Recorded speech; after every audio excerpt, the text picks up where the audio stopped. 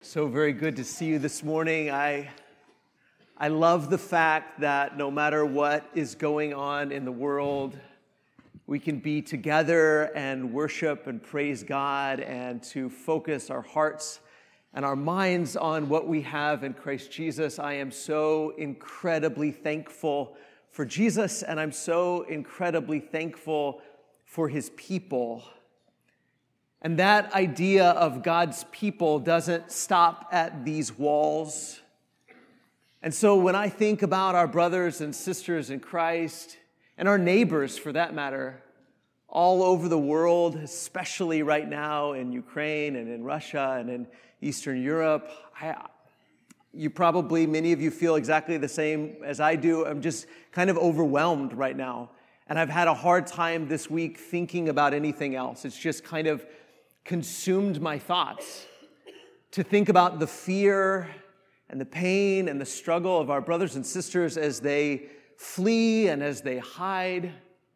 And I've had to remind myself throughout this week, and especially this morning, that although this situation right now is unique and it's pressing and it's everywhere and it's sort of consuming our thoughts, it's not unique in the grand scheme of things. Every Sunday morning that God's people have gathered together since the time of Jesus, our brothers and sisters in Christ have been in peril, in danger, in crisis every Sunday, whether we know it or not, whether we recognize it or not, whether we think about it or not, whether it's televised or not. We have brothers and sisters every single week who are fleeing and hiding, who are oppressed and persecuted, who are in crisis, in turmoil, in peril.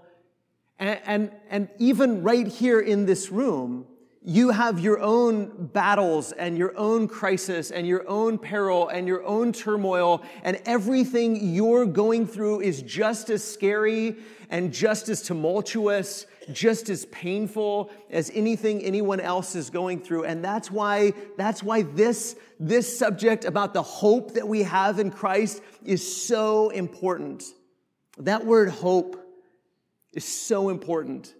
Hope is the ability to hold crisis in one hand and joy in the other hand. The ability to look at soberly whatever it is that you're going through.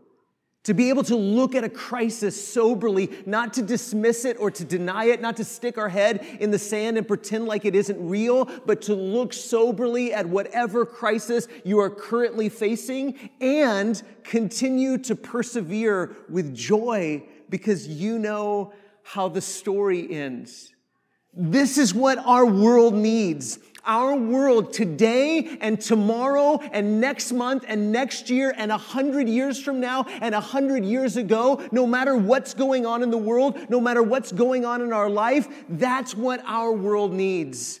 Our world needs the hope that Jesus brings. The confidence, the joy of knowing this is how the story ends. And this is the message, this is the joy, this is the confidence, this is the hope that you and I have to share with the world. And if we don't, who will? That's what this series this month has been all about. It's just share Jesus with your neighbors. Talk about Jesus with your family. Talk about Jesus with your coworkers. Talk about Jesus with your classmates. Enjoy talking about Jesus. We all have things that we like to talk about, probably, don't we? We all have something that we like to talk about. Most of the things that I like to talk about are pretty trivial, honestly. I really like talking about Marvel superhero movies. I really like talking about Star Wars. Any given day, you can find one of those subjects going on at our house. I like to talk about good food. Chances are you have a whole long list of things you like to talk about, right? Politics, sports, the Super Bowl halftime show, something, right? You have things that you enjoy talking about. If somebody gets you started, you're going to go for 15 or 20 minutes without even thinking about it because you just like talking about that. The only question we're asking this month in this series is Jesus at the top of that list? Is Jesus on your list of things that you love to talk about? If somebody gets you talking about Jesus, you just can't hardly stop. Not Jesus as an idea, not Jesus as a concept, but Jesus as a person, the person of Jesus, the Christ of Nazareth. You just love him so much that you can't help but talk about him. Now, I want to be clear about some of the things we're not talking about. Okay, we're not talking about arguing, okay? Sometimes when we talk about evangelism, and I've tried really hard not to even use that word this month, but when we talk about being evangelistic or sharing Jesus, sometimes what people think we mean by that is arguing with them, trying to convince them they're wrong. I'm not encouraging all of us to go out and to be arguers for Jesus. We've got enough of those. I'm not encouraging you that that's what we all need to do. Just go argue with your neighbors, convince them they're wrong about everything.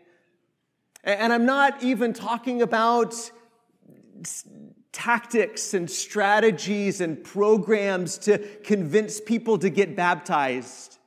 We've had a lot of that over the years, probably. Try to manipulate people or convince people or twist somebody's arm to get into the baptistry. That's not what we're talking about. And we're not talking about being culture warriors. That's not what we're talking about. In fact, I would say that I'm not even trying to convince you that you need to be a philosopher. I'm not trying to convince you that you need to be a scholar. I'm not even trying to convince you that you need to be a teacher. James says, not many of you should presume to be teachers. I'm not even trying to convince everybody that they should be a teacher. What I'm simply saying is this: just be a friend who is passionate about Jesus. Just be a friend who's passionate about Jesus. Just be as passionate or more so about Jesus than you are the other things that you're so passionate about. Just be a friend who can't stop talking about Jesus. And that may look different in your life than it does in other people's life. Maybe for you, that means writing songs about Jesus. Maybe for you, that looks like painting a picture about Jesus. Maybe for you, that looks like having a one-on-one conversation with a friend about Jesus. Maybe that looks like you writing a note to someone. Maybe that looks like you inviting someone to worship or inviting somebody to a group Bible study. It may look different to different people, but just be a friend who's passionate about Jesus. You don't have to be a philosopher. You don't have to be a scholar. You don't even have to be a teacher. But we do have to be a friend to our neighbors, to our coworkers, to our classmates. And we should be passionate about who Jesus is and what Jesus has done and how Jesus has changed us and the hope and the joy and the confidence that we have because of Jesus. We certainly need that, and our neighbors certainly need that. You don't have to argue with everybody. You don't have to twist people's arms. You don't even have to be a teacher. Just be a friend and be passionate about what Jesus is doing for you and has done for you. Are we looking to be that kind of people? Are you looking to be that kind of person who is passionate and enthusiastic about talking about Jesus? Are you praying for and looking for opportunities to be that sort of person with your family, with your neighbors, with your coworkers, with your classmates, with your friends? All we're saying is just don't be quiet about Jesus. Just don't keep him a secret. Just don't keep him to yourself. Your friends need to hear about Jesus. We need to boldly and passionately talk about his name, speak his name. Now, we talked about last week, we were in Acts chapter 4. That's where we're going to be again this morning in Acts chapter 4. And the first century church is beginning to experience resistance. They're beginning to experience the Jewish religious leaders, specifically in this case, the Sadducees and those that control the temple complex, the priestly group, are telling them enough. No more talking about Jesus. We don't like this story that you're sharing. We don't like the people that are believing it. We don't want you talking anymore about Jesus. And they threatened them with violence. They didn't do any violence to them yet, but they threatened them with violence. And they said, if you talk any more about this Jesus, we are going to hurt you. So stop talking about him. Now, for some of us, it doesn't even take a threat before we stop talking about Jesus. We can talk about that. But what if somebody threatened you? What if you were afraid that if I talk about Jesus, bad things might happen to me? I might lose my job. I might lose connections. I might get thrown in prison. I might be hurt. I might even be killed if I continue to talk about Jesus. What would you do? What would be your first reaction to a threat like that? What would be our collective reaction to a threat like that? Many of us look at the future and we're afraid that sort of thing is coming in the United States. I don't know whether it is or not, but some of us look to the future and we say, oh, that very well might happen here. And we know that it's happening around the world right now, so it is possible, certainly, that even in our lifetimes, there may be a point in time where talking about Jesus could cost you your job, could cost you your freedom, could cost you your life. What would we do if we were threatened with that? What would you do? What would be your response? What would be your reaction to somebody threatening you? You keep running your mouth about this Jesus guy, and you're going to be in trouble. How would we react to that? Let's look at how the first century church reacted to that. Acts chapter 4 and verse 23. When they were released, they went to their friends and reported what the chief priests and the elders had said to them. And when they heard it, they lifted their voices together to God and said, Sovereign Lord, who made the heaven and the earth and the sea and everything in them. Let's kind of stop right there. This is their reaction. This is their response. Their response isn't to go out in the streets and tell everybody how horrible and bad the Sanhedrin is. It's not just to go and start reviling the priesthood or the Sadducees. It's not even to grab arms, to grab weapons and say, we're going to have to defend ourselves against these evildoers. It's not to go out and seize political power and say, we better take over before they destroy us. That wasn't their reaction at all. Their reaction was to get on their knees and pray. To come together and pray. And they start their prayer this way. They start their prayer, Sovereign Lord. Sovereign Lord, the one who is in charge of everything because he made everything. Sovereign Lord who made everything. Now, that's a really good question right there, isn't it? That's a really good place for us to start.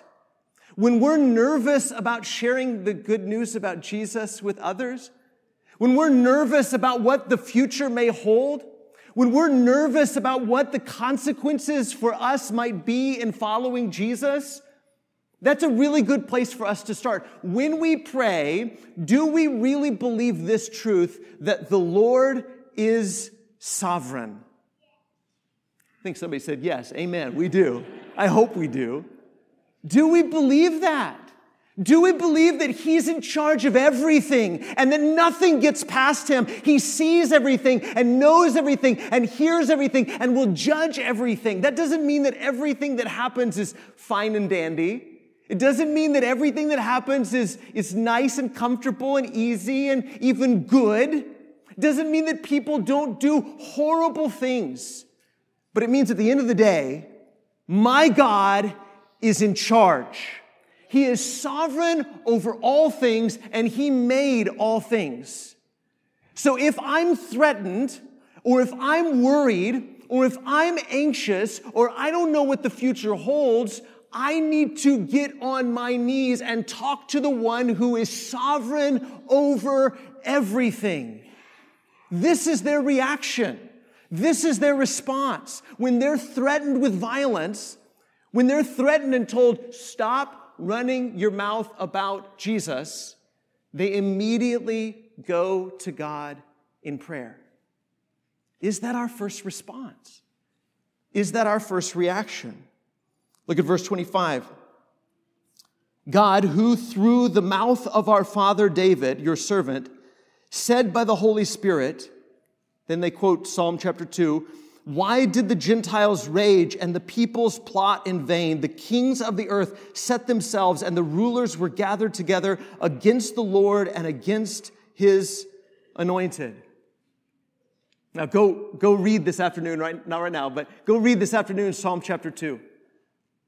Because this is the psalm that the first century church held on to and said, this anointed one, the Lord's anointed that David talked about so many hundreds of years ago, it's Jesus. He is the Messiah. He is God's anointed one.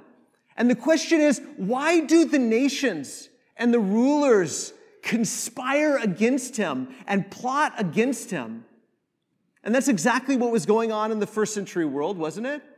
The rulers of the people, both the Gentiles and the Jewish rulers, all the rulers and the powers and the authorities were all conspiring and plotting against Yahweh and his anointed one. They were conspiring against God and his people. But notice what it says.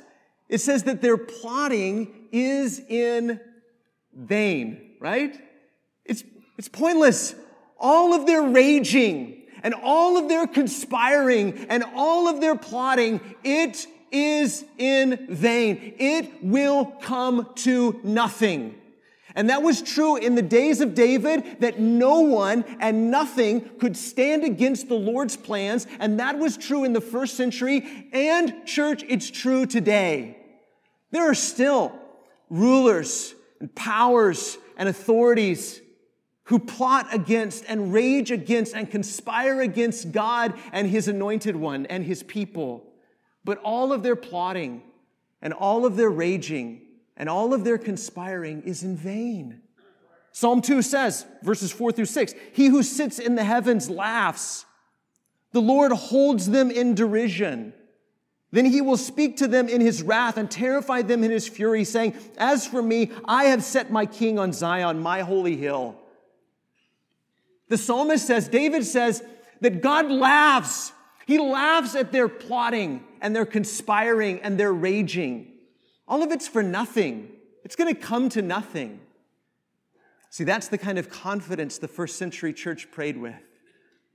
All of this plotting and all of this conspiring and all of this threatening and all of this violence, it will come to nothing.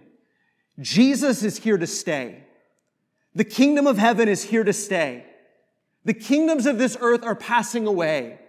The kingdoms of this earth, and no matter how big they are and strong they are and powerful they will come to nothing. The Lord laughs at all of their plans. The Lord scoffs at all of their conspiracies and their plotting and their raging. It will come to nothing. It is in vain. Isn't that amazing? That when the first century church is threatened with violence, stop talking about Jesus or we're going to hurt you.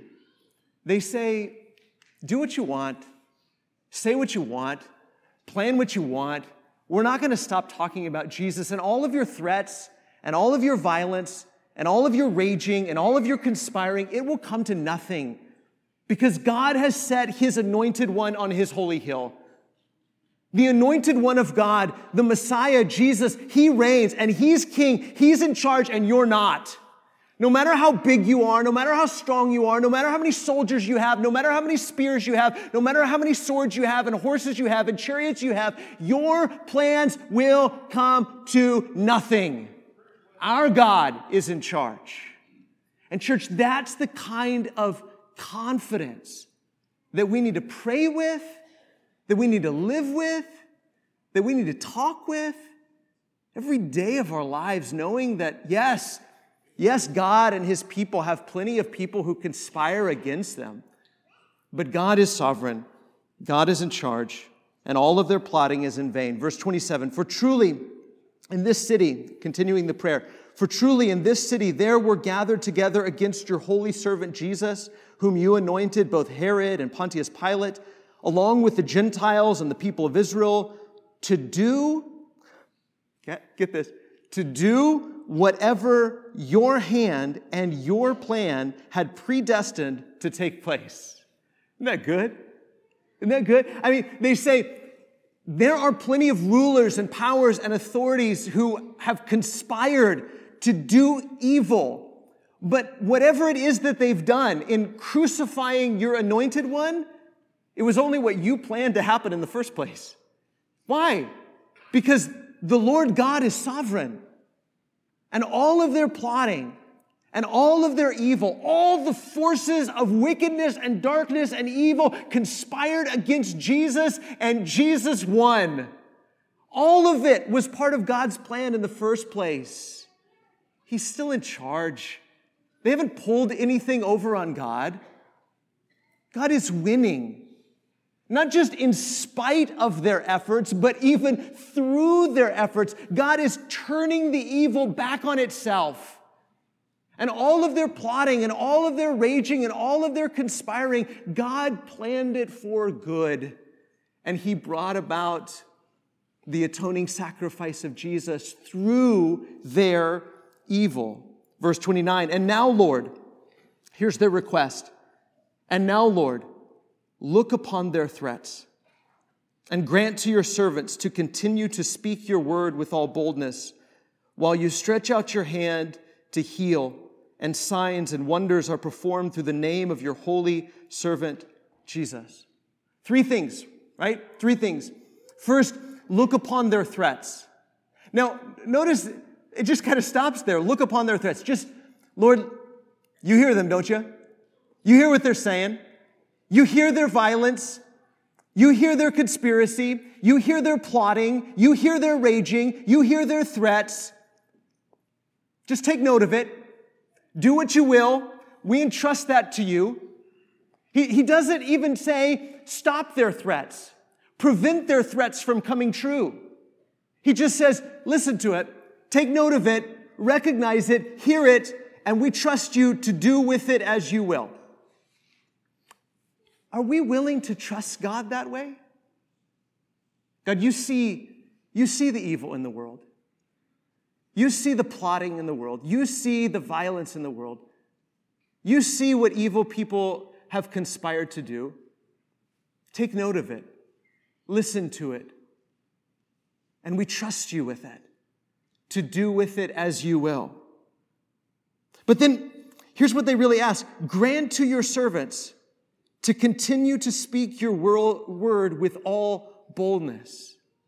Isn't that amazing? I mean, I don't know about you, but the first thing that would probably be on my mind to ask is protection, right? Safety. Like, don't let them hurt us. And I think that's a fine thing to pray for, but that's not what was at the top of their request list. It wasn't just protect us. It wasn't just provide for us. It wasn't just give us safety. It was grant that we may keep speaking your word with boldness. Don't let us keep this to ourselves. Give us boldness, confidence, passion to keep sharing your message. Is that the kind of thing that we would pray for in the face of threats? In fact, more pressing, in the absence of threats. I don't know about you, but I haven't been threatened lately, and I talk about Jesus a lot. I haven't been threatened that if you don't stop running your mouth about Jesus, we're going to hurt you. I haven't faced that. And probably you haven't directly been threatened that way either. So in the absence of threats, do we pray for boldness? Would we pray for it in the face of threats? Do we pray for it in the absence of threats? Is that at the top of our list of things to pray for? Give me boldness. Lord Jesus, give me boldness to keep sharing your good news with my neighbors. Father God, I am so weak And I am so timid, and I am so afraid, and I'm nervous to bring this up because there might be some social consequences for me. Give me boldness. Give me boldness to keep speaking your word. And then continuing the request, while you stretch out your hand to heal. Isn't that amazing? That in the face of violent opposition, in the face of violent threats, they don't pray for destruction. Lord, bring down thunder upon these Sadducees. Bring down thunder upon the temple and the priesthood. Bring healing. Bring signs and wonders. Heal people. Are these the kinds of things for which we're praying? Is this what we would pray in their shoes? Is this what we pray in our shoes? Verse 31, and when they had prayed, the place in which they were gathered together was shaken, and they were all filled with the Holy Spirit and continued to speak the word of God with boldness. They prayed, Father, listen to their threats and grant that we may speak the word with boldness and continue to stretch out your hand to heal and do signs and wonders. And then when they finished their prayer, the house where they were was shaken. And church, you may not feel this building being shaken. I guarantee you probably won't, but the same God who shook that place is in you. Amen? The same God, the same Holy Spirit who shook that house is in you. The same God who answered that prayer and filled them with the Holy Spirit and gave them the boldness to speak about Jesus in the face of violent threats, that same Holy Spirit is in you. Is in you. Do we believe that? Do we believe that He is sovereign? Do we believe that He made all things and is in charge of all things? Do we believe that nothing gets past Him? Do we believe that He sees all things and knows all things and hears all things? Do we really believe that we know how the story ends? And do we believe that the same God who shook that place is shaking us and is empowering us and is filling us with His Holy Spirit? Do we believe that? And if we do, is it reflected in our prayers? How often? How often do you pray for the ability and the opportunity to talk about Jesus? How often do you pray for the ability and the opportunity to talk about Jesus? Do we really believe that the same God who filled them with His Holy Spirit continues to fill you with His Holy Spirit? Do we believe that even though the Spirit of God empowers and equips us differently, that He continues to empower and equip us? Do we believe that He really hears us and that He really answers us? That prayer continues to be powerful and effective and that things change based on God's people's prayers? Do we believe that? Do we believe that God shakes things up based on the prayers of His people? If we do, we'd probably pray a lot more often, and we pray with a whole lot more passion and confidence. How often do we pray for God to change us? Give me boldness. Give me passion. Do we believe that He can and that He will? Yes, I know you get nervous to talk about Jesus. I get nervous to talk about Jesus. I know you get nervous to bring up matters of faith and spirituality and religion in everyday conversation. That's a scary thing to do. Are you praying about it? For the ability to do that well? Again, I'm not saying you need to be a philosopher. I'm not saying you need to be a scholar. I'm not even saying you need to be a teacher. But are you praying for the ability, the boldness to bring up Jesus to your friends and your neighbors and your coworkers? Do you pray for the opportunity to talk about Jesus? Do we believe that the sovereign God of the universe changes things based on our prayers? Do we believe that He opens doors of opportunity And he opens hearts and he opens minds when we have the audacity and the confidence to pray for it. I hope that we do. I hope that we believe all of the things that the early church believed, and that we are willing to pray often for the ability and the opportunity to talk about Jesus. Maybe there's somebody here this morning and you're ready to begin your life of discipleship by being baptized into Christ for the forgiveness of your sins, or you want the church to pray with you and pray for you, and you believe that the prayers of God's people are powerful and effective.